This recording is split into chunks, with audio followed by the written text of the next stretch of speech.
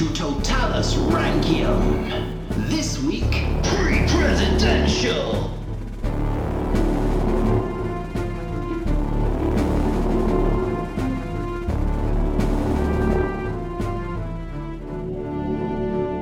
Hello and welcome to American Presidents Totalis Rankium. I am Jamie. And I'm Rob, ranking all of the presidents from Washington to Trump. And this is episode 0, pre-presidential. Oh, I'm excited about this. Yes, new podcast. I think we should address the elephant in the room, though. Ah, Yes. Chad. It doesn't have a name. We are British. Good God, I think you're onto something. Yes. And if you've not heard any of our other podcasts, that might be a bit of a shock. You've tuned in to listen to a podcast about presidents, and here's a couple of British chaps. A couple of limeys Yeah. across the pond. Yeah. But don't be scared. Don't be scared. It's fine. Good. Yeah. Well, I figure we've done over 100 episodes on Roman emperors now, Yeah. and neither of us are from Rome. So, That's true. yeah. So hopefully we've earned your trust if you're already one of our listeners. And if not, well, stick with us. It'll be fine, honestly. It'll get better. Yes, it will. Right, okay. So, what are we? What is this podcast, Jamie? Well, we're Rankium. We'll rank all the American presidents based on certain characteristics. Yeah.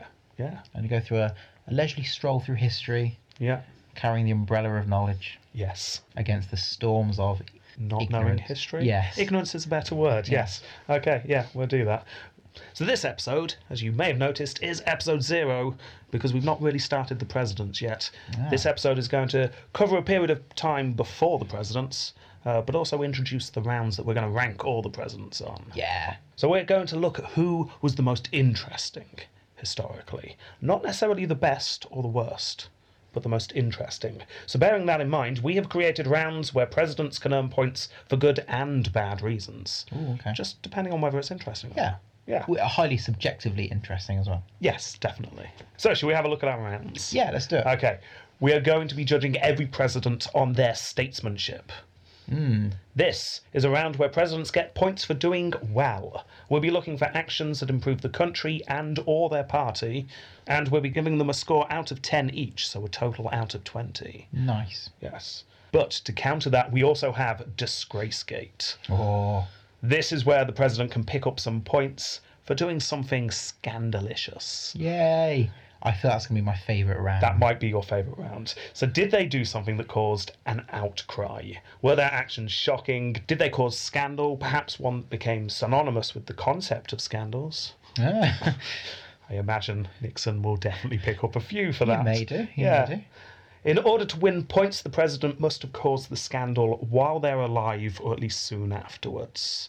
We'll try not to judge history on present day morality too much, Yeah. but it might seep in occasionally. There's definitely Yeah. a couple of examples I can think of. Again, this is out of 20 in total. We'll be giving 10 points each. Nice. Then we have Silver Screen.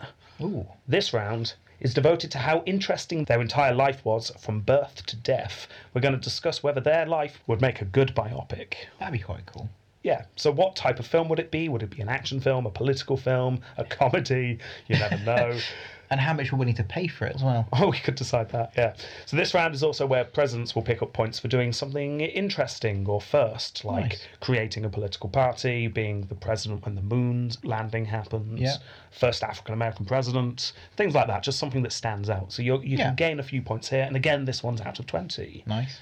Then we go to our smaller rounds. Next one is canvassability. It's a small round. We judge their official portrait. Or Yes. basically seeing how sexy they are. Yeah, but it's got to be their official portrait. Yes. Yes. All presidents have an official painting, usually done in oil, so that's one we're going to judge. Did they have any impressive facial hair, for instance? Are they doing anything odd in the portrait? Yes. And it says in my notes here, Obama's has not been painted yet, but it got released Yes, yesterday. yeah. Bizarrely enough. It's weird. It's weird it was done after office. Is that always the case? Well, yeah, that is usual. Usually they wait till you Okay. leave office and then you have your portrait done, which is why Okay. Trump doesn't have one at the moment. Oh. He just has the official photograph. One day he'll have an oil painting. So this round, we're going to score out of 10 each, but we'll divide the final score by 4, Yeah. meaning this round is only out of 5. Fair enough. Then a couple of very small bonus rounds. Each president will get a point for every full term they served. Nice. If someone attempted to assassinate them, they get a point. I think you deserve that. Worthy of assassination, yeah. Yeah. If the president was assassinated, they get 2 points. Fair enough. Yeah, I mean, if I was assassinated, I'd like to think I'd at least pick up a couple of points in a podcast one day. Yeah, it'd almost make it worthwhile. Yes. I think. Then election, which is our final small bonus round. This round, the president gets 0, 1 or 2 points depending on their electoral performance. Took a while to work this one out. I took an average of the percentage of their electoral college win, and if that score came out as above 70%, I took it as a landslide win and awarded 2 points.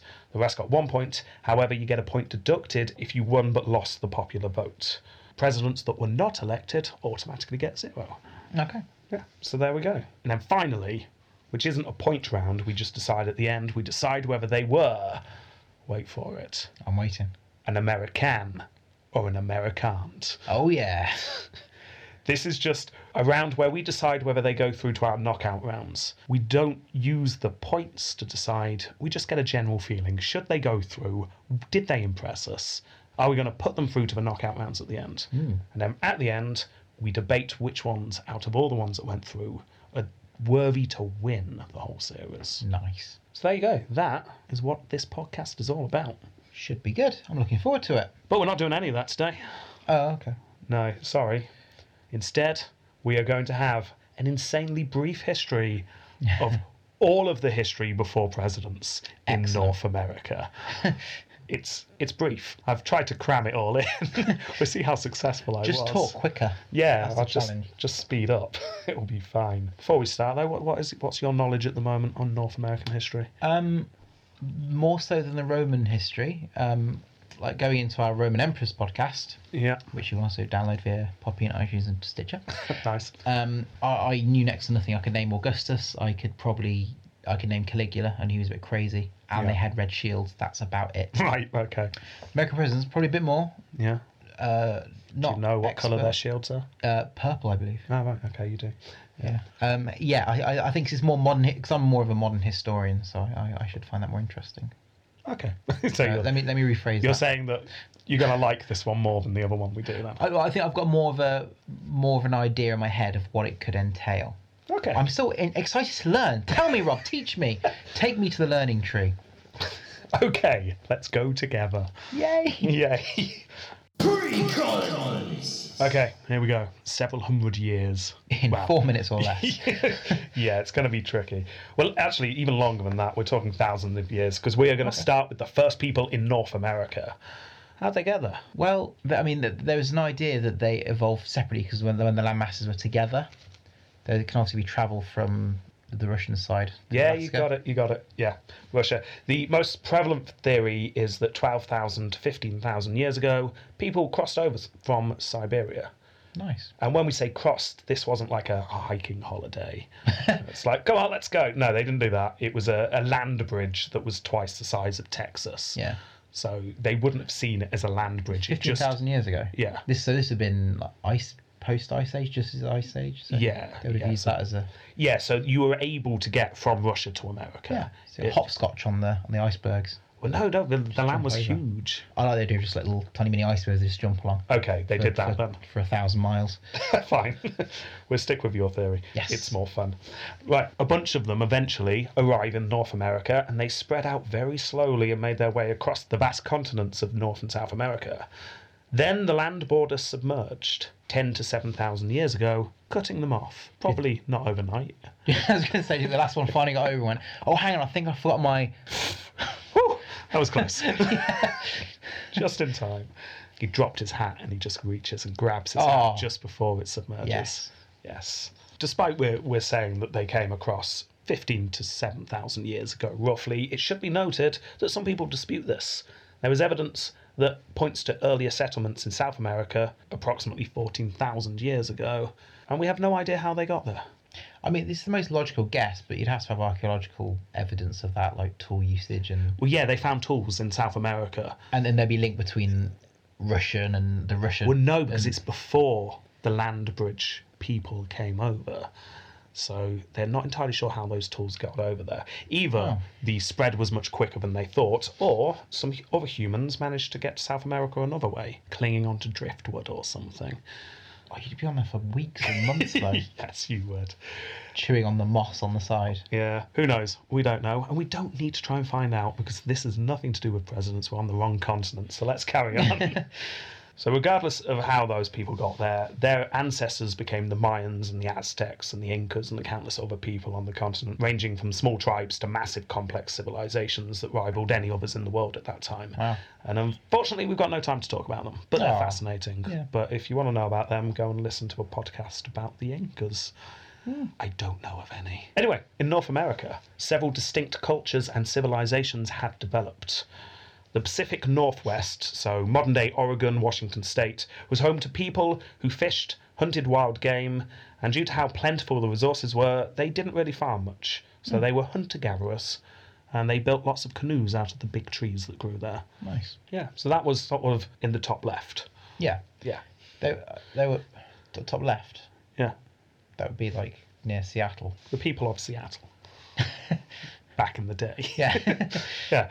Then, if you go like clockwise around the map in sort of the top right area, you got people who built huge earthworks for burial and established huge trading networks that spread across the entire continent. It's the Iroquois. Slightly before that, but yes, it Okay. developed into that. Yeah. I know stuff. You do know stuff, I'm You impressed. scared? I'm a bit nervous. Then, along the Mississippi, a culture developed, reaching its height between 900 and 1350. People of the Mississippi built towns, plazas, temples, Wow. all sorts. They cleared vast areas of land for their farms, so they were big farmers there. Okay. And also, like their northern neighbours, they also traded extensively. And then keep rotating round into the southwest, bottom left, more arid, got lots of desert and casinos down there. Texas, Yeah. Arizona. Yeah, that sort of area. California. So quite a distinct culture grew there. People had less of a class structure, and interestingly, the leaders, religious and political and military leaders, also sort of worked in the field as well. California's still quite a liberal state. So. Yes, maybe that's where they got it from.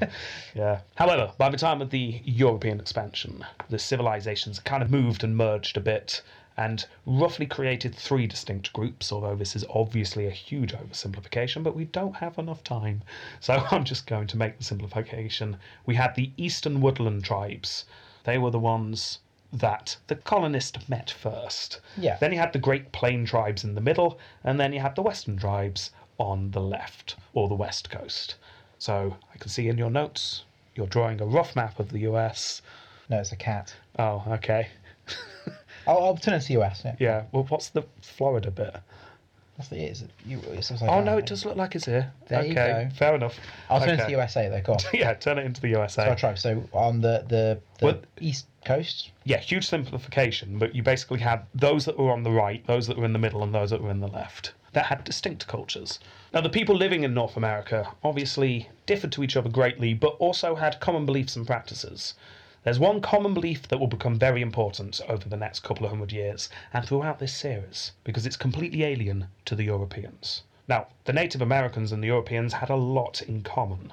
Both groups believed in property. They both acquired wealth. They both acquired status. Warfare existed in Europe and America. Sometimes victors would take slaves as rewards, just like in Europe. And surprisingly, they just acted like people act all over the world, because they're people. However, there is one major difference they had with the people of Europe, and that is they have no concept of owning land whatsoever. Oh, interesting. Yeah. Now, this was a strange concept to them, as it would be someone telling us that they owned the air around us. Okay. Do they kind of see the land as a separate thing they shouldn't own? It's like, well, what's the point? There's so much of it. I can't possibly own a. Well, part of it will be the fact that it certainly wasn't as densely populated, but equally, it just didn't occur to them that land was something you could own. It was just a thing. If you think about it, owning land is a very abstract thought. What is it when you own land? Is it the soil you own? How far down do you own it? Do you own it to the centre of the earth? What's going on here, really? Oh, that's a thought. Yeah, it's a bit of an abstract concept, but we're especially if you so... live over a tube station. Yes, that's Do mine you own that now. part of the Yeah. When the train goes past, mine. Oh, it's gone. Get off my land, kind of thing. Yeah. So we're just so used to it that it doesn't seem unusual, No. but they just found it very, very strange. This becomes a problem. I bet it does. Oh, yes, it does. Because it's about then that the Europeans arrive. Hello! Anyone here? My goodness, they're big trees. So, next phase. Colonial America. Okay, you probably know the poem. As it goes, in 1492, a small Icelandic boy turned to his father and said, "Did you know that great Uncle Leif discovered America on this day 492 years ago?" It's a snappy little poem that all American children learn. Yeah, it sticks in your head. It really does. Yeah. Because obviously it was the Vikings who got there first, but no one really cares about that. No, what's the evidence for that?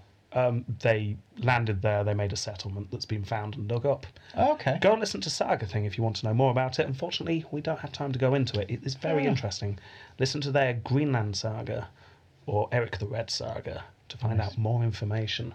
Yes, so Vikings got there first. They found Canada. They didn't go much further south, as far as we can tell. There are some weird theories that they got a lot further, like set up America, but no one believes those theories. Florida. Yeah. Lovely resort. Yeah, it's just not true. Anyway, back to this day in 1492, because on the same day as that little fishing boy was celebrating his great uncle's discovery, there was a man named Columbus discovering the Caribbean. Nice. Yes.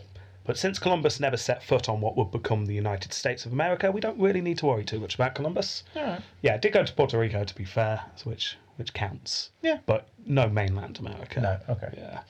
Columbus died believing that he was still sailing just off the coast of Asia. He never fully accepted the fact he'd discovered a new continent. That'd be great, though, wouldn't it? Well, yeah, it would, because there was another man named Vespucci. Vespucci. He sounds so Italian. He was Italian. Yes! Yes, well done. Point to you.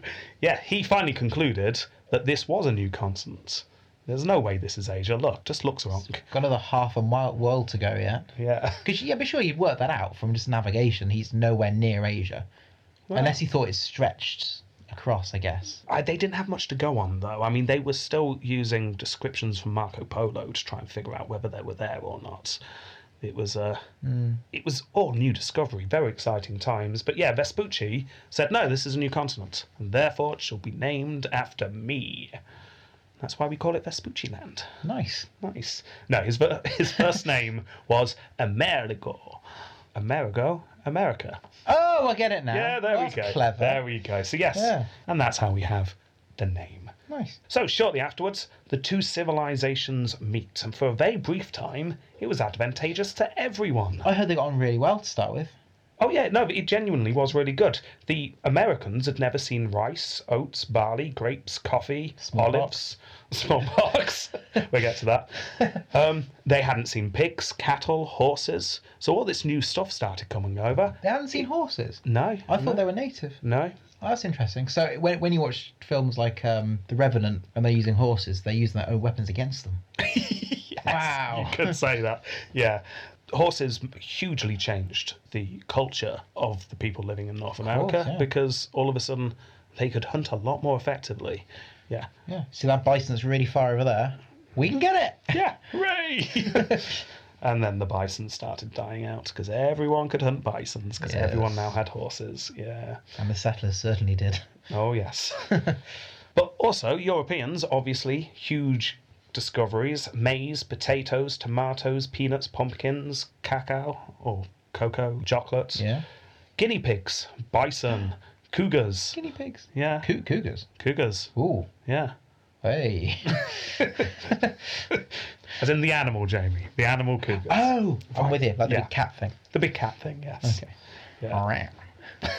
Yes. So the first European explorers eagerly traded, like guaranteed to get rich back home. Look at Yeah. all this new exciting stuff. And the people in America were soon reaping the benefits, not just of new food, but new technology. For a bit. Wouldn't it be nice if this is where the story ended? It'd be great. They all got on forever after. Because there were two things that Native Americans could not have seen coming. One, as you predicted, was already there. Disease. Smallpox, malaria, yellow fever, and countless other diseases ran rampant throughout the continent. And the people there just simply were not ready for it. They had no immunity. People started dying in droves, which is really bad timing, because the second thing they couldn't have seen coming was the Europeans' greed for gold and land. Ah. Two things in abundance in the Americas, but two things that the people living on those continents did not associate particularly with wealth or status. It's a shiny yellow metal. Oh, It's rubbish. It doesn't do anything. It bends and all sorts.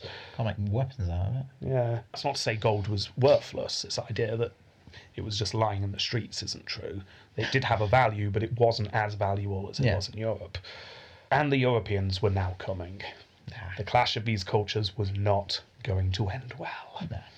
First to come along were the Spanish.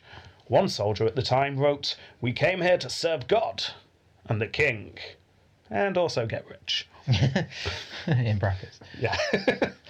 We are having to really simplify this quite a lot, but very quickly Spain gained a huge amount of America, from modern-day Chile to Mexico, most of the Caribbean, Florida, along to California, and then up the west coast to modern Washington state, Seattle.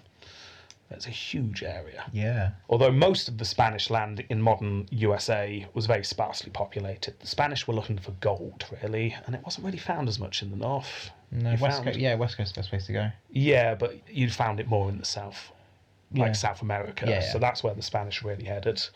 But this is why there's lots of Spanish culture in the West in the US still today. It's why Los Angeles is called Los Angeles, because City it was of Angels. originally a Spanish settlement. Okay. Yes. It should be noted that the first form of European government in the modern United States of America was actually in Santa Fe, Ah. when a Spanish royal governor arrived. This is the year 1610, which is also when the English arrived. So when the English arrived, to begin yeah. with, actually on the other side of the continent was a Spanish settlement with a government, a local government, but a government set up.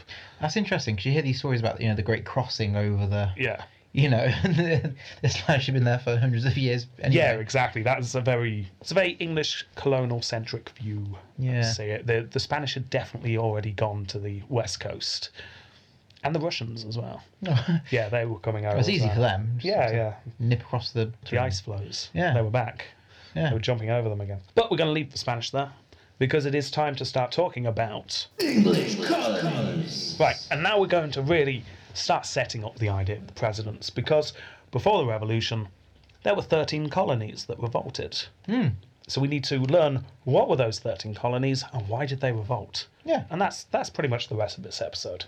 So to begin with, let's look at... The South. Okay, again, simplification, but the Spanish had dominated world politics for a while, but the French were catching up, and the English and Dutch were not too far behind. In England, a man named Gilbert, Yeah. which is brilliant, convinced the Queen to start a new colony in modern Rhode Island. Which queen? Queen Elizabeth I. I guess this was before 1610, right? Yes. Good. She's been dead 9 years. Bit of a weird. That'd been an awkward meeting. Just sat at the grave. Hello, Queenie. Got a great idea. So he sets off west, does Gilbert, but not too accurately because he landed far too far north. Not too much of a problem though, because no one had claimed this bit yet, so Gilbert claimed it for the crown. He'd found some land in the Americas. It's now ours. Gilbert was brave, enterprising, but rubbish at naming things. Is this okay? It's either one of two things. Yeah. It's either Virginia Yeah. after the Queen, Yeah. or the East Indies. No. He'd newly found this land, Yeah. so he called it Newfoundland. Newfoundland. Yes. Yeah. Gilbert was clearly awful at naming things. Yeah, Newfoundland was found. He, it's just embarrassing, It's really, ridiculous. isn't it? Come No on. wonder everyone hates us. Gilbertland would have been better. Gilland. Lots of fish. Yeah, been good.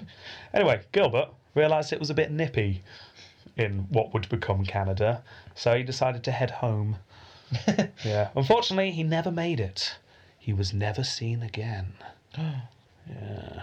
And even today, he still wanders the North Sea. Yeah, trying to find the old found land.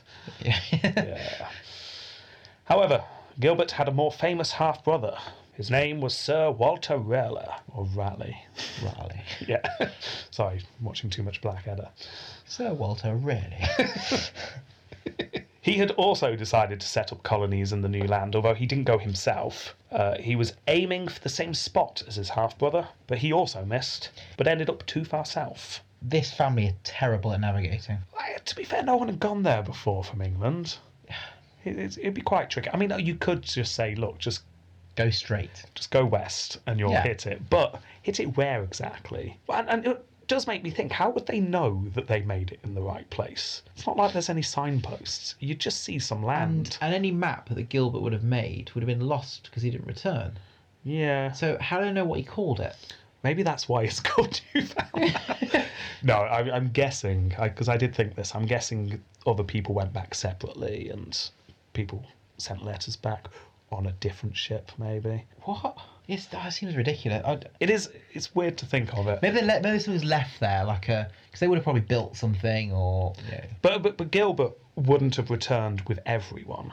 He would have gone back and left some people who may have survived a bit longer, and then they went back, or maybe like a colony of like a convoy of ships rather than just one. perhaps That'd make sense. Yeah, and don't forget, America has been discovered for quite some time. That's true. Now we're talking a good 100 years almost. So there are ships going around the place. It's just this is England's first attempt. Oh, okay. Yeah. So, but I know what you mean. It's strange to think of this time of discovery. Yeah. And people who dared to do it. There's no way I'd be getting on that ship. That'd be mental. It would. Anyway, Raleigh had decided that when some new land was found, they'd name it a bit better than his half-brother had. Yeah. He declared that it should be called Virginia, After Queen Elizabeth. after his virgin queen. Oh. I imagine there was lots of smothered coughs in the royal court that day. Virgin, you say? Yeah. Raleigh sent a second expedition with a man called White in charge. White and his people arrived in the correct place. Hey! Well done. And they set up a colony. White's granddaughter, called Virginia Dare, was born. This is an amazing name for the first English person born in America. Nice. Yeah, it's just... Sounds like a college game, doesn't it? It A really sounds rude awful. drinking game. It's not good.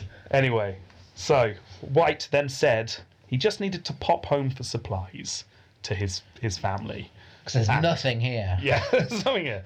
I'll just pop back. Just stay here. Try not to die.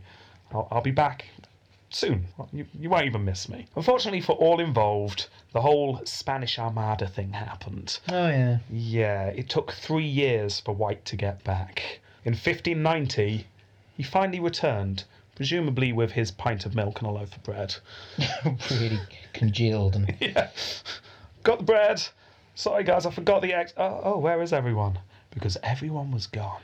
Ah. We have no idea what happened to this lost colony. Perhaps killed by the native population, killed by the Spanish, perhaps starved to death because White didn't return with his supplies quick enough. Oh, dear. We simply don't know.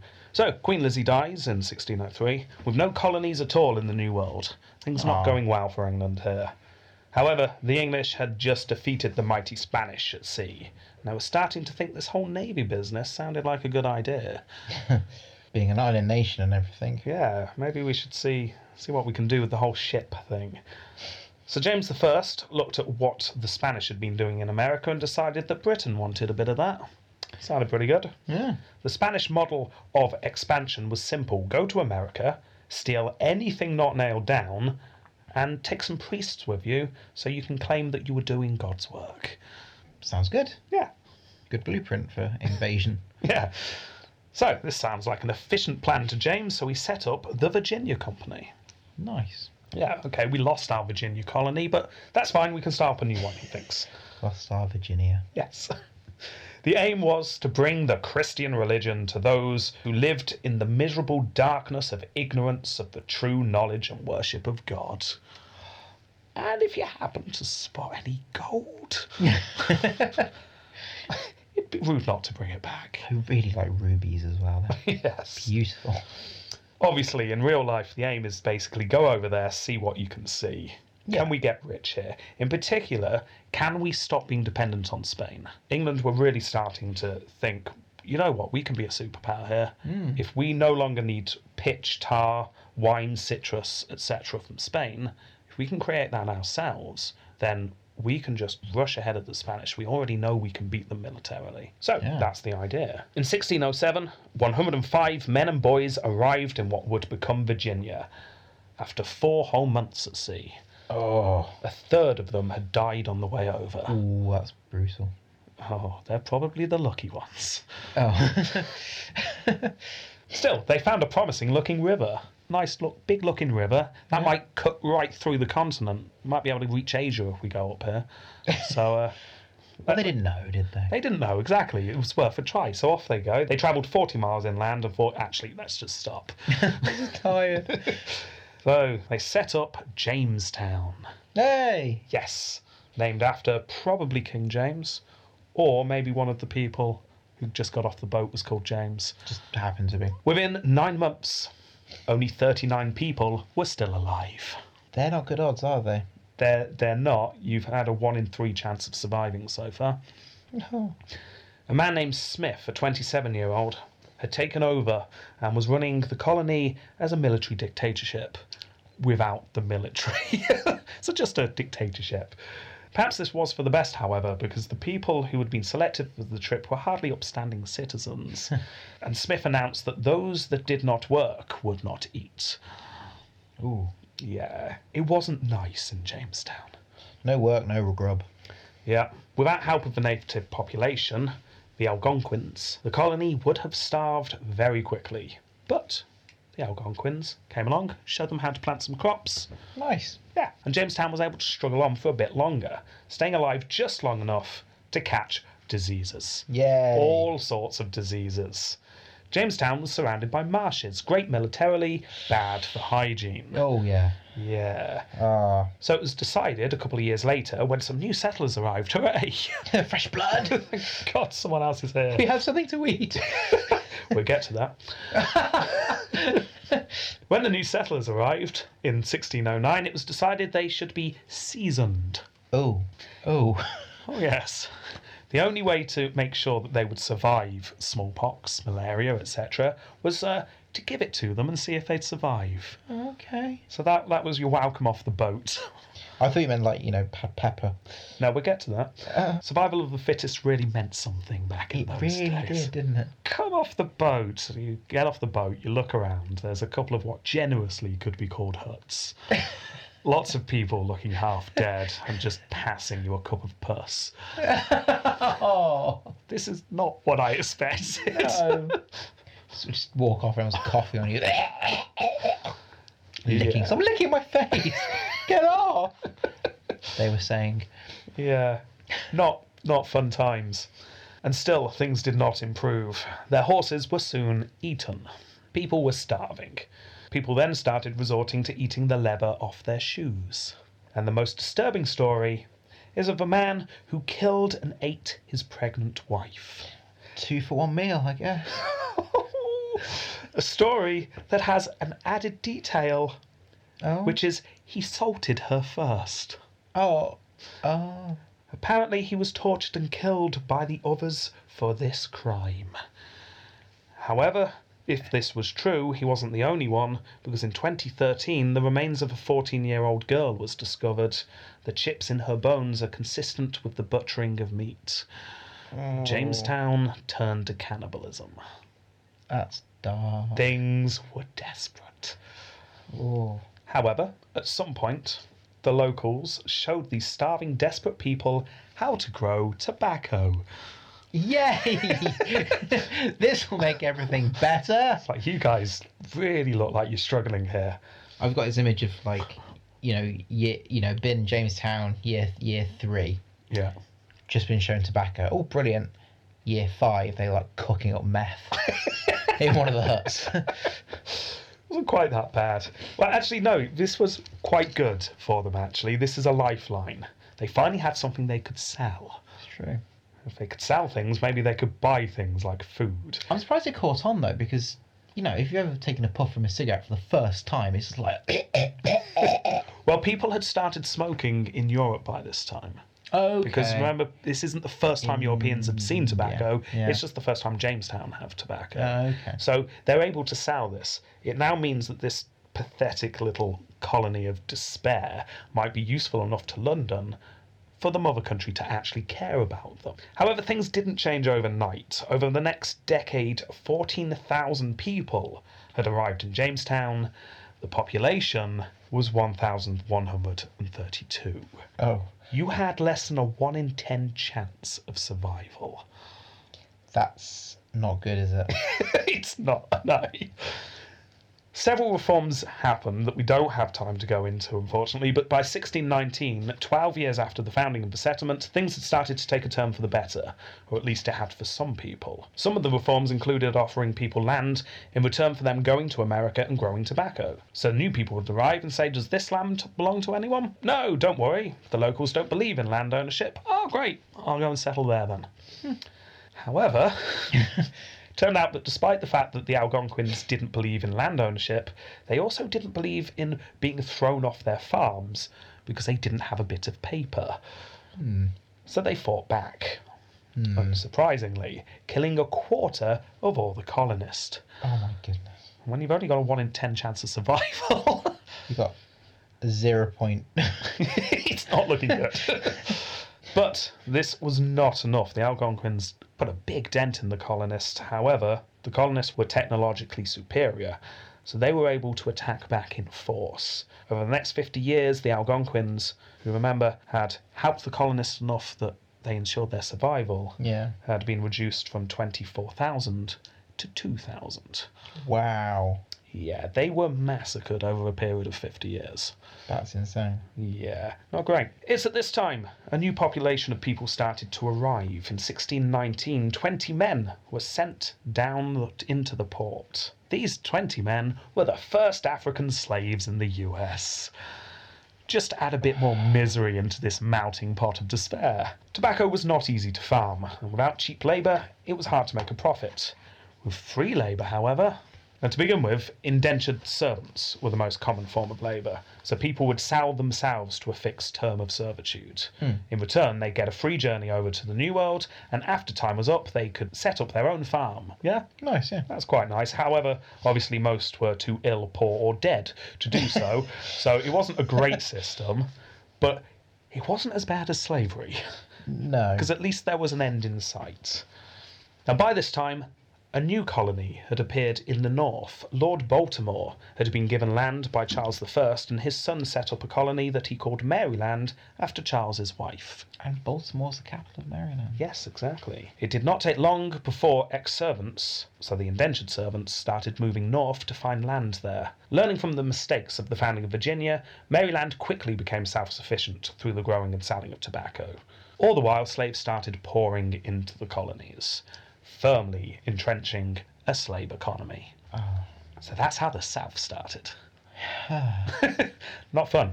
No. However, this isn't the only settlement going on at the time. There's another settlement in the north. Oh. New England. So, in the north, a new type of colony was emerging.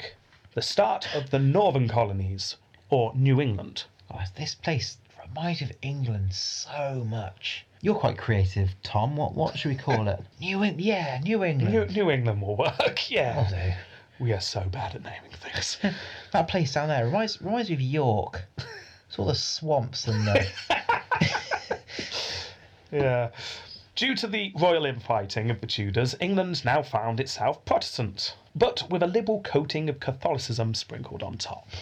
Some did not feel that the country had become Protestant enough and wanted to start a new land where they could set up an example to the rest of the world, a religious utopia. Sounds like a fun place. Yeah. In 1620, about 100 men, women and children arrived in Plymouth. They'd left from Plymouth.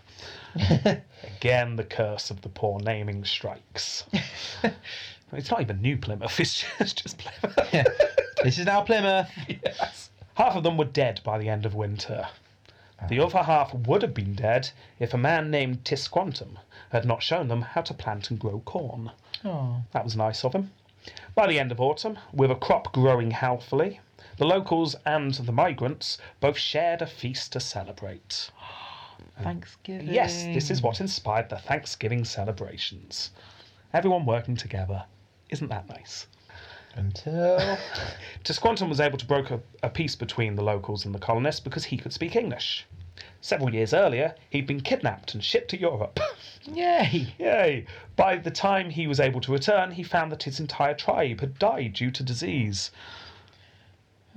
Yeah, we have no time to go into his life, but it's fascinating. If we ever have special episodes on non-presidents, he's going on the list. Okay. He is an interesting guy. Anyway, Plymouth was soon overtaken in terms of importance by Boston and the Massachusetts Bay Company not far away.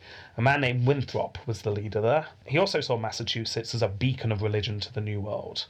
The true faith of Protestantism could be followed. He hated democracy for how slow and corrupt it was, and equally he wasn't too keen on other religions. So Catholics, Quakers, Anglicans, Baptists were not particularly welcome. No. Okay. A lovely utopia. No, yeah. Somewhat inevitably, this led to problems. And soon enough there were factions. Some found that Winthrop's enforced religion was a bit too similar to Catholicism. So a man named Williams argued that church and state should be completely separated. He also was not too keen on the idea of forcing Christianity onto the Native Americans. Williams was exiled from the church and banished back to England. However, he slipped away and set up a new colony that became Rhode Island. Ah, Rhode Island became known for being a bit, what's the word? Not towing the line. belligerent. I might be a bit too far, but yeah, they weren't going to do what other people said just because other people said them. Very independent. Yeah, independent, that's a better way of saying it. Others, in a less acrimonious split, left Massachusetts and headed for the Connecticut River. Once there, they set up a new colony, Connecticut. Yeah. So good at naming. Yeah. Although, to be fair, this is the first time we see something named based on a local language. Yeah, okay. Oh, actually, no, Massachusetts as well. All right. Yeah, okay, we've got a couple now. Yeah. The final New England colony, New Hampshire, the creation's a bit messy, so we're not really going to go into it. All you need to know is it became a separate entity to Massachusetts to the north. Okay. But things were not going too smoothly. Native Americans that were not dying due to epidemics were steadily being driven off their land through duplicity or just straight up violence. In 1636, settlers in Massachusetts accused a Pequot, one of the local tribes, of murdering a colonist. The village of the man was burnt down, and as the Pequot men, women, and children fled, they were shot down. The escalation of violence did not end there, you'll be unsurprised to learn, as the Pequot attacked back. During the short war that followed, hundreds of Pequots were slaughtered. One Puritan minister described this as sweet sacrifice. Oh. Meanwhile, the attempts to Christianize the Native Americans was not going well. Well, it wouldn't. No. The chief of the Wampanoags, possibly Wampanoags, I apologise for butchering that. Yeah, the chief was a man named Metacomet, and he was not happy. So, he planned to fight back. Perhaps partly because he had had to have his name changed to Philip. That is a bad name, to be fair. We apologise to all Philips listening. I'm going to say, like, if you had quite a cool name, like his original name, Yeah. you wouldn't choose Phil as your first name choice, would you? Well, according to two books that I read, he volunteered to have his name changed, him and his brother did. But I can't help but feel he wouldn't have chosen to call himself Philip had the English not have been there. No. No, I think maybe this was a bit of a cultural push on the English part. Well, the first thing you do in a base somewhere, change the names. Yeah, exactly. Take away their identity. Yeah. However, this is why the following war is referred to as King Philip's War. Oh, okay. Yeah. In 1674, John Sassaman, a Native American who had converted to Christianity, was found dead in a frozen pond. The colonists convicted 3 Wampanoag men and hanged them. The Wampanoags then started raiding farms in vengeance. Soon, one of the raiders was shot, so the raiders beheaded the group of Puritans. Can you see what's happening here? A slight escalation. A slight escalation, yes. Soon enough, full-scale war had started. Now, in terms of percentage of population killed, this is the deadliest war of colonial history. Really? The colonists were forced to set up conscription laws to deal with the ferocity of the attacks. However, ultimately, as per usual, the technological advances won out, and Metacomet's men suffered a huge defeat. Metacomet himself was shot, his wife and children sold into slavery. His head was then placed on a spike in Plymouth, approximately 50 years after the first Thanksgiving feast.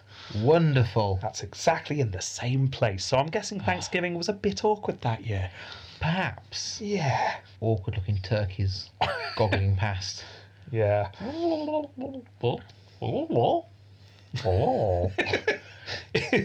Is that your shocked and disappointed Yes. and horrified turkey impression. I'm amazed you got that from yeah, the impression. no, that's good. I'm impressed. So there you go. That's New England. Nice. We'll leave on that depressing note, as we left on a depressing note in the south as well. Anyway, next. The rest of the colonies. New settlements slowed down whilst the English fought a little civil war and turned into a republic and then turned into a monarchy again. Oh, okay. Yeah, it was a crazy week. But once the monarchy was restored, there was a renewed interest in the colonies. Charles II's brother, James, future James II, was convinced that taking the Dutch colony that lay between New England and Virginia would be really easy. Turned out, it was really easy. Didn't we buy it off them or something? Well, or just take. Yeah. New Amsterdam was very multicultural at the time, and most of them had no real allegiance to the Dutch. So when England turned up, most of them went, yeah, okay, you can be in charge, and they weren't able to fight back. England now has all the Dutch territory, which Yay. joins up their northern and southern territories. New Amsterdam was far, far too unoriginal a name for us, so we changed it to New York. Of course. Now, this is glossing over a huge war that England had with the Dutch, but we just don't have time to go into it. Another podcast can cover that. But in North America, all you need to know is that middle bit changed hands. Yeah. England now have it. So New York, named after James. Not York City, but James the Duke of York. Oh. Yeah. Bet you Is didn't that know what? that, I did you? didn't know. That's really There you interesting. go, a little That fact just took a for few you. minutes to sink in. Well, that's really interesting. Yeah, so future James II was Duke of York at the time, so New York is actually named after James II. So what's called New York then? Because people got confused because there was already a York, I suppose. That's really Plymouth. Yeah. Plymouth Rocks. And it's not as if you'd go to the wrong York, would you? It's like, could you just send that letter down to York? What? Poor postman Yeah. gets his canoe and paddle out. Yeah. Off I go, sir. Anyway, James then granted some of his chums some new land, which they called New Jersey after the Isle of Jersey, which one of them came from. Rising at this time was the amount of Quakers. Quakers were pouring into the New World. Quakers had emerged from the Civil War in England. They had some crazy ideas about not killing each other, What? being friendly to one another, What? treating women equally. Oh my goodness. I know. Obviously, most people were very suspicious of this bunch, clearly up to something. And the Quakers suffered a lot of persecution in the early settlement days. Well, they're crazy ideas. I know. Now, a man named William Penn decided that they needed a place where they could be friendly together. Let's escape the persecution. It's the penny dropped. Pennsylvania. Pennsylvania. So, in a place to the west of New Jersey, the Woods of Penn, Pennsylvania. Yeah. The area wasn't deserted because many Dutch, German-speaking and English settlers were already building up communities in the area, but Penn encouraged others of any other religions to come and join his colony. Oh. It was a very friendly kind of come along to Pennsylvania and practice whatever religion you want kind of place. That's nice. Yeah. He even learned a native language so he could communicate with the Native Americans and buy land off them. That's right, actually buy land. Yeah. They're probably thinking, but it's not our land Yeah. Of course, yeah, right. So, for a good 50 years, the natives and the colonists in Pennsylvania got along absolutely fine. Yay. There we go. Not some bad news for a change. That's nice. Things were quite nice there. Until... Well, actually, no, it's still fine. In this province was also a new city, Philadelphia, the city of brotherly love. It's all very nice in Pennsylvania, isn't it? It really is. Yes, so Philadelphia starts to grow. From Pennsylvania came an offshoot to the southeast, butting up against Maryland, Delaware. And that just leaves 3 colonies to the south. The Carolinas, named after King Charles. Was just Carolina to begin with. It gets split at some point. Because that's what's on his coin. Yes. I have it. I have a coin with it. Oh, do you? Yes. Yeah. So there we go. Oh, that's interesting. Yeah, that's him. That's interesting. Yeah, all of the, well, not all of them, but most of these colonies are named after members of our royal family. That's interesting. Yeah. So Carolina got split into north and south. We don't need to go into why here. The focus in the Carolinas was to turn this into a cash cow using the Caribbean model. Nice. Basically, slaves grow tobacco to make money. Yeah. However, to raise money to start with, the best way was to trade with the Native Americans in the area. You've got to start up somehow. The colonists soon realised that the best thing to trade that the natives had was the natives themselves. What? Yeah, many, many men were kidnapped and sold into slavery by the colonists. Mostly they were sold to other colonies in the north or to the Caribbean, because if they were just used as slaves locally, they'd just run away. Between 1670 and 1715, over 50,000 men, women and children were exported as slaves from the Carolinas, even more than they were importing from Africa, which was a lot. Yeah, oh.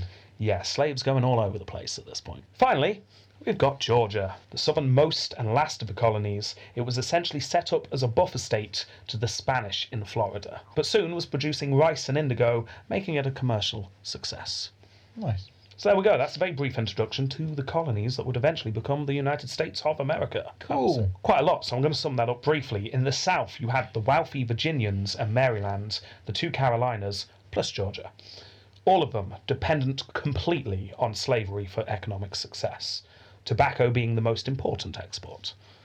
In the middle, you had New York, New Jersey, Pennsylvania, and Delaware. These were more religiously and culturally diverse than the others, partly due to the fact that they used to be Dutch. This is also why the US used words such as cookie and Santa Claus.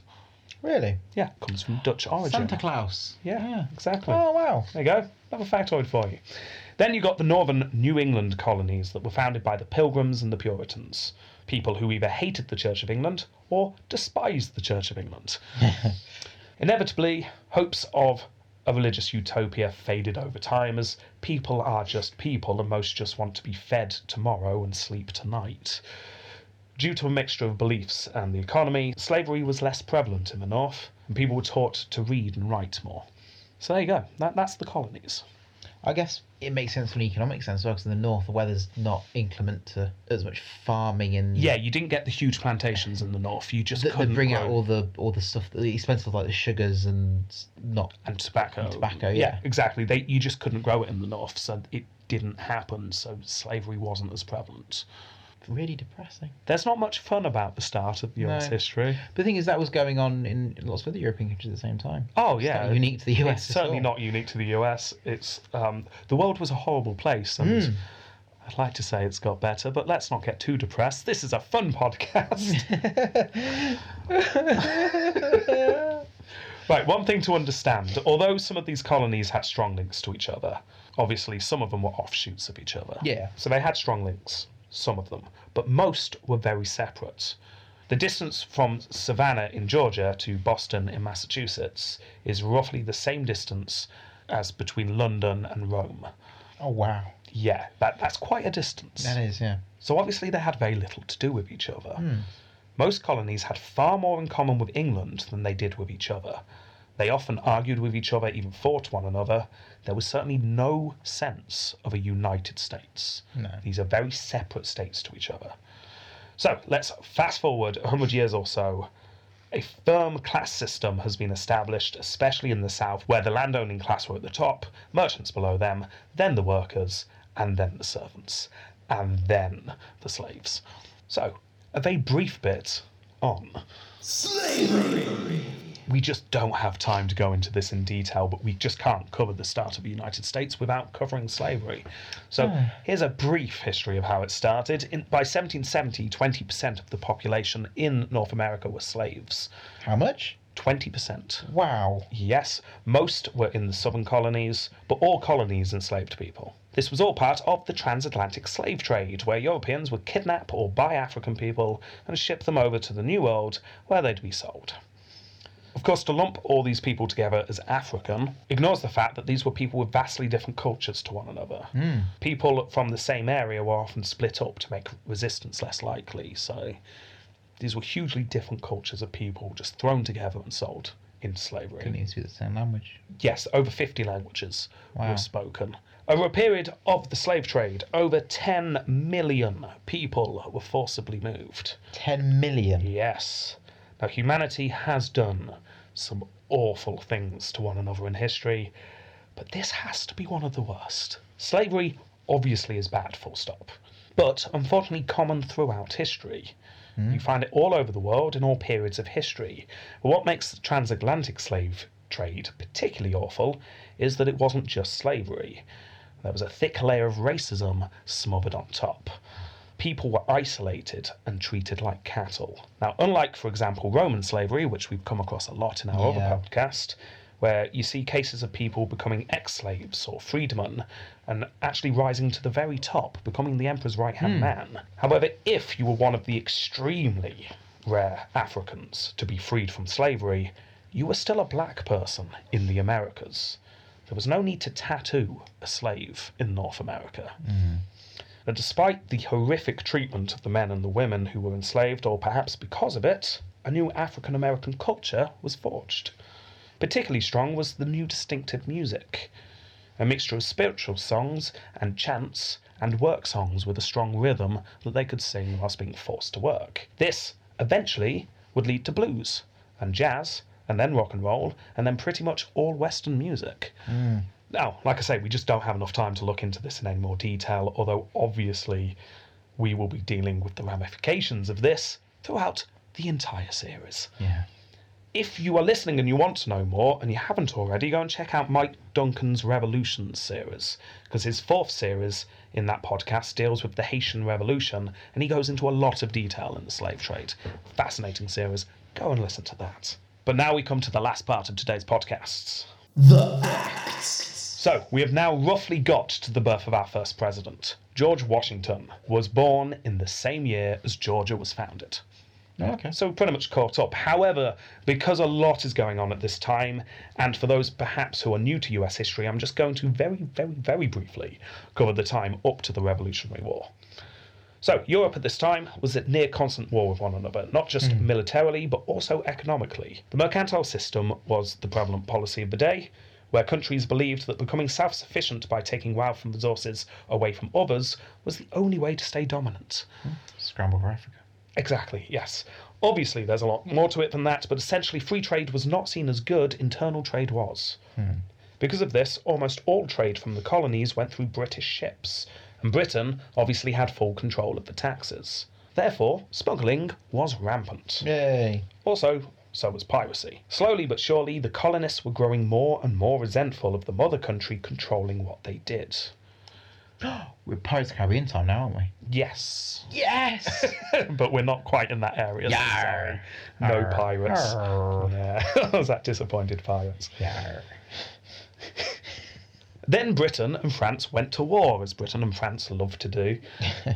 The war was perhaps inevitable, but when a young Virginian named George Washington executed a Frenchman in a wood somewhere in the New World, the two superpowers had their excuse, and the 7-Year War started. Oh. Yes, we will be covering this next episode. Britain won. Yay. Took all of France's North American territory, although the French didn't do too badly because they got some profitable Caribbean islands out of it. However, the 7-Year War had a side effect. Some of the war took place in the Americas, and the colonists suddenly had a lot of soldiers in red coats hanging around doing what soldiers do best, which is infuriate civilians who had to house them. These resentments, on top of economic resentments, created a powder keg. However, every argument has two sides. After all, Britain had spent a fortune on the war. The colonists paid a fraction of tax compared to the English. On average, a colonist paid 1 shilling a year. If you were from England, you paid 26 shillings a year. But you see all this will be noise. Like, there's nothing to do with us. We're half a world away, they'd be thinking. No, because the French were in North America. But because they're in North America, I'm happy to pay my tax. It was English lives defending the colonists from the French.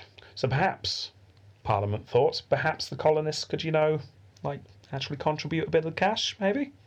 America? Go on. Yeah. Maybe with tea? Some of the colonists were outraged by this suggestion, claiming that the British wished to treat them like slaves. Yes. And we don't like that at all. It's when the big irony gong went off, but no one paid attention.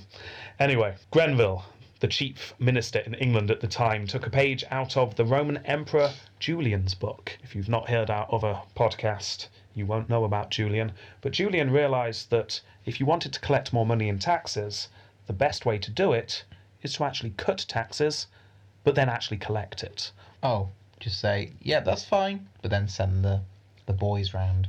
Yeah, essentially. Grenville cut the duty on molasses in half, so a huge tax decrease. He figured that people might actually start paying the tax instead of smuggling if he did this. He was wrong. Yeah. The colonists were absolutely outraged. Not because they were blind to hypocrisy, but because the British were for the first time openly trying to raise money through taxes rather than regulate trade through taxes. A distinction that can be blurry, but one that they felt was very important. Yes. Now, essentially, they were fine for you to use tax to manipulate the markets, but don't use us as a money sponge. You're half a world away. We're not here just to raise money for you. Which is fair enough. Yeah. Unfortunately for all involved, the Sugar Act, as it became known as, only annoyed everyone. The colonists felt used, and the tax didn't actually make any money because enforcing it was next to impossible. So Grenville tries again. This time he taxes paper. This is called the Stamp Act because all paper then had to have a stamp on it, which must have got in the way of whatever you were trying to do with the paper. Yeah, so I'm trying Yeah. Maybe it's small, discreet. to... This all across the... just big in the middle. Yeah. Face of George III sneering. Oh, yeah. Yeah, that's what it was. Haha. Haha, you stupid colonists. No wonder they were annoyed. This infuriated anyone who used paper in large amounts, such as lawyers and newspaper printers. His face is all over the other... Just the kind of people that you really don't want to make enemies out of. Also, despite it being peacetime, the Quartering Act went through.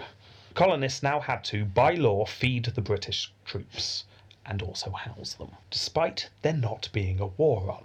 Why were these redcoats still here anyway? The colonists pointed out that as Englishmen, because that's what they saw themselves at the time, they were Englishmen, they had the rights of all Englishmen. And one of those was that you should not be taxed without being represented in Parliament. Widespread protests by men and women spread throughout the colonies. A boycott of British goods started. A big deal to Britain, because they made a lot of money selling luxury goods to the colonies. Then, in 1765, Massachusetts invited the other colonial assemblies to get together and talk this through as a group. A united group, you could almost say. 9 states turn up. And together, this Stamp Tax Congress announced that no tax should be imposed upon them but with their own consent. Grenville declared the colonists as ungrateful. Oh, burn. Harsh words. Yeah. Oh. Yes. He quickly invented the microphone so he could drop it and then leave. Oh, yeah. Yeah, he did. However, for various reasons unrelated to America, Grenville was soon out of power and the Stamp Act was retracted. But Parliament, realising this looked a little bit too much like they were bound to pressure from the colonies, produced the Declaratory Act, which is a brilliant act. It's basically a statement that declared the Parliament had the power to make laws binding in the colonies in, I quote, all cases whatsoever. In other words, yeah, we won't tax you, but we could. We just don't want to right now. Yeah. But, I mean, nothing to do with pressure. I mean, we're just not going to do it right now. But we could. We don't want to. No. However, any sense of victory in the colonies was short-lived, because Townshend was now in charge in Britain, and he was not happy. The Revenue Act put tax on various things such as glass, lead, paper, tea, just to regulate trade. Honest, you said regulating trade was fine. Okay, yeah? No, it was not all right. No, of course not. Tensions built again. In Boston, a wig maker accused a British officer of not paying his bill. The officer ignored this, but a nearby soldier was not happy at the man's rudeness. This turned into an argument, which turned into a riot, which ended up with civilians throwing snowballs and soldiers firing guns. That's an unfair advantage, isn't it? It really is. You turn up on the day. Which team am I going to be on? Can I be on the team with the guns, please? I just got the image now of these just children having a fun snowball fight. Army knocks his hat off, turns around. Well, 5 people died, unfortunately. Only 5? Well, we will cover this more. This became known as the Boston Massacre, and one of our future presidents was involved in the aftermath, so we will come across this in a few episodes' time. It certainly did nothing to relieve tensions, however. No. So, tensions building. Again, in Boston, things reached a boil. A new act, the Tea Act, comes in, which was simply an attempt to help the East India Company. That's Yeah. all it was. The East India Company were awful, and they needed some bailing out. So Parliament put through the Tea Act. Considering the tensions going on at the time, this shows typical aloof blindness from the British here. Ignorance. Yeah, this is full-on colonial Britain at its finest. Yeah. Such a stupid thing to do. Without going into the details, because we don't have time, the act meant that colonial tea merchants would be undercut and soon go out of business, mainly due to the fact that the new tea would be even cheaper than the tea that the colonial merchants were smuggling in. Again, from the British side, you can see but we're making it cheaper for you. What's the problem? But from the colonial side, yeah, but we get all our tea illegally, so actually this is going to put us out of business. Yeah. Yeah. Tea was a big trade. The colonists loved the stuff as much as the homeland did. But that did not stop most tea ships being turned around. In Boston, however, internal politics had gotten in the way, and the tea ship docked. But it was not allowed to unload and clear customs. Nor could it leave, because you can't leave until you've cleared customs. Yeah. Bit of a catch-22. Yeah, a bit of a legal bind going on there. Then, one evening, a group of men, bizarrely between 30 and 130, a strange number, Yeah, it's between like 1 and 1,000. some men, Yeah. disguised themselves in Indian dress and boarded the ship, threw off all the tea into the water. Quick side note on this. The Indian dress thing is often mentioned, but without context, and I've often wondered about this. So I looked into it. Indian dress was not like full headgear ceremonial dress. It was blankets and painted faces. In other words, simple attire that would disguise them. Yeah. They were not trying to make it look like the Mohawks, the local tribe, had done the crime. Yeah. They were just simply trying to disguise It's like wearing a themselves. balaclava now. Yeah. That said, I saw in a number of places that the colonists dressed this way to symbolise that they were American rather than British, which I hate to say, but I think is frankly laughably generous. Yeah. No, a majority of colonists were not thinking about independence at this point, and would actually have been offended if you suggested that they had more in common with the Mohawks than they did with Oh, the yeah. British. Yeah, of course. So this was not some sense of solidarity with the native population here. It was simply disguising themselves because what they were doing was illegal. Anyway, this, as I'm sure you've worked out, is the Boston Tea Party. Yay! And the reaction was predictably an escalation of tension. Britain passed the Intolerable Acts. Should probably note that this was not the name given in Britain. We weren't quite that bad at giving names to things. I think we should pass the Intolerable Acts. We should call this the Evil Git Act. Yes, exactly. Yeah. These were a group of acts that were thinly disguised punishments for the unrest. Actually, to be fair, some of them weren't even disguised. They were just straight-up punishments. Massachusetts lost the ability to appoint any civic officers at all. Britain would choose all levels of local government. Also, Boston had its ports closed completely until they had paid back all the money for that tea. No shipping for you, Boston. Well, it's interesting because I know that event is why the USA drink coffee instead of tea. Yes. It's interesting, isn't it? That and the fact that coffee tastes far nicer than tea. Get out. It's true, Jamie. No, it's not. It's definitely true. No, it's not. Anyway, the idea behind closing the ports of Boston and stripping away their rights to self-govern was to scare the other colonies into submission. Yeah.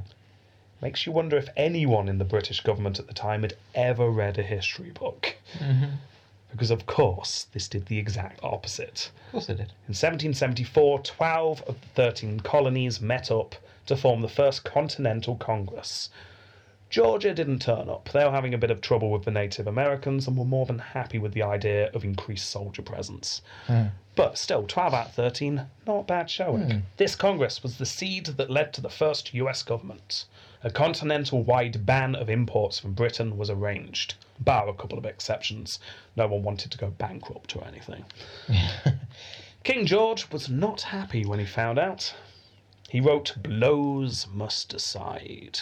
So, this is roughly why the Revolutionary War starts. However, it is very important to remember this is why a bunch of rich people in America got annoyed with a bunch of rich people in England. Most of this was above most people's heads.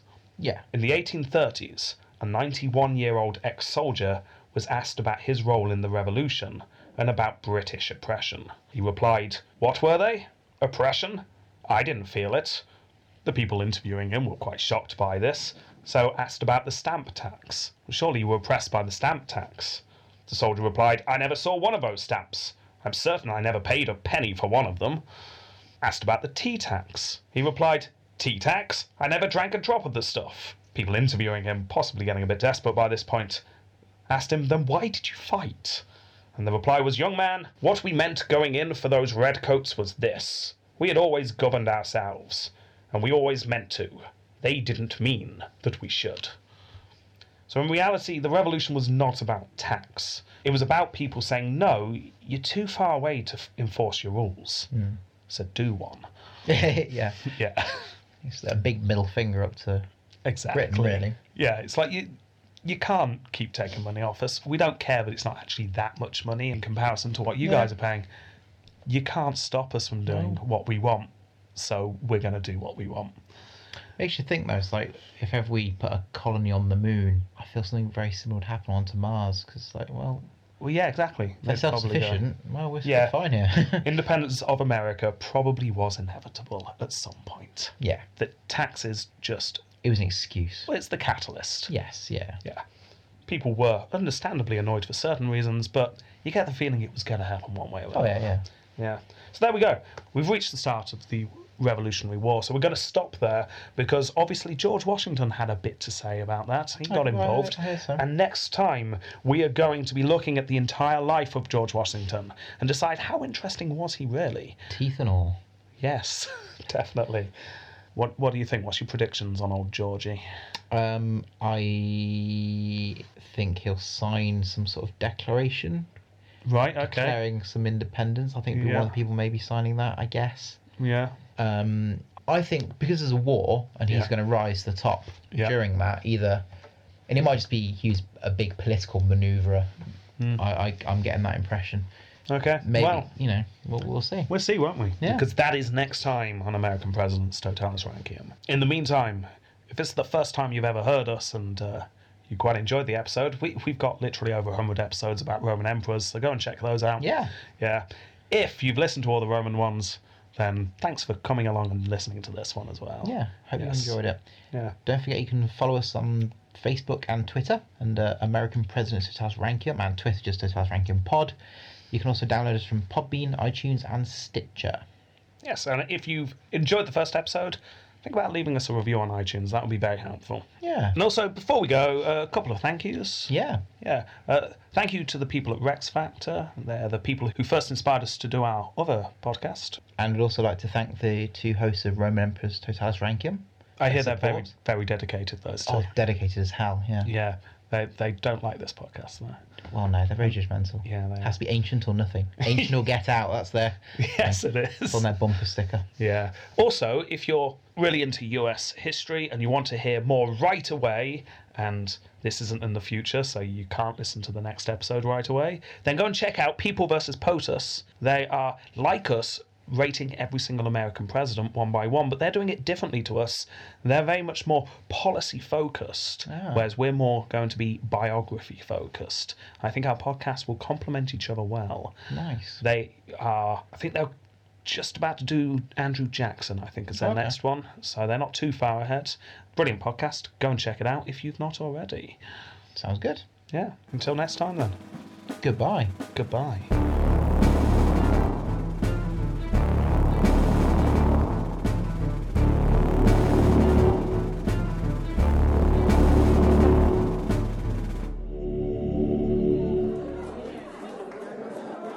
Down everyone, here we are, first annual meeting. That's a bit optimistic. Be quiet there, right? We've set up the village, we've got the farms running, but we lack identity. We need some names, guys. What's wrong with our names?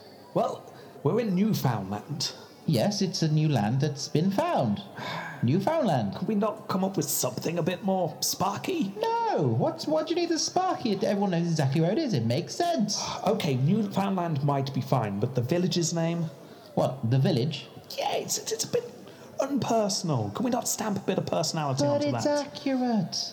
Everyone knows it's a village, it's not a town. But how do we distinguish it from the village 2? Well, it's got a 2 after it. And the other village, a village that is a bit further away. Can we at least rename the farms?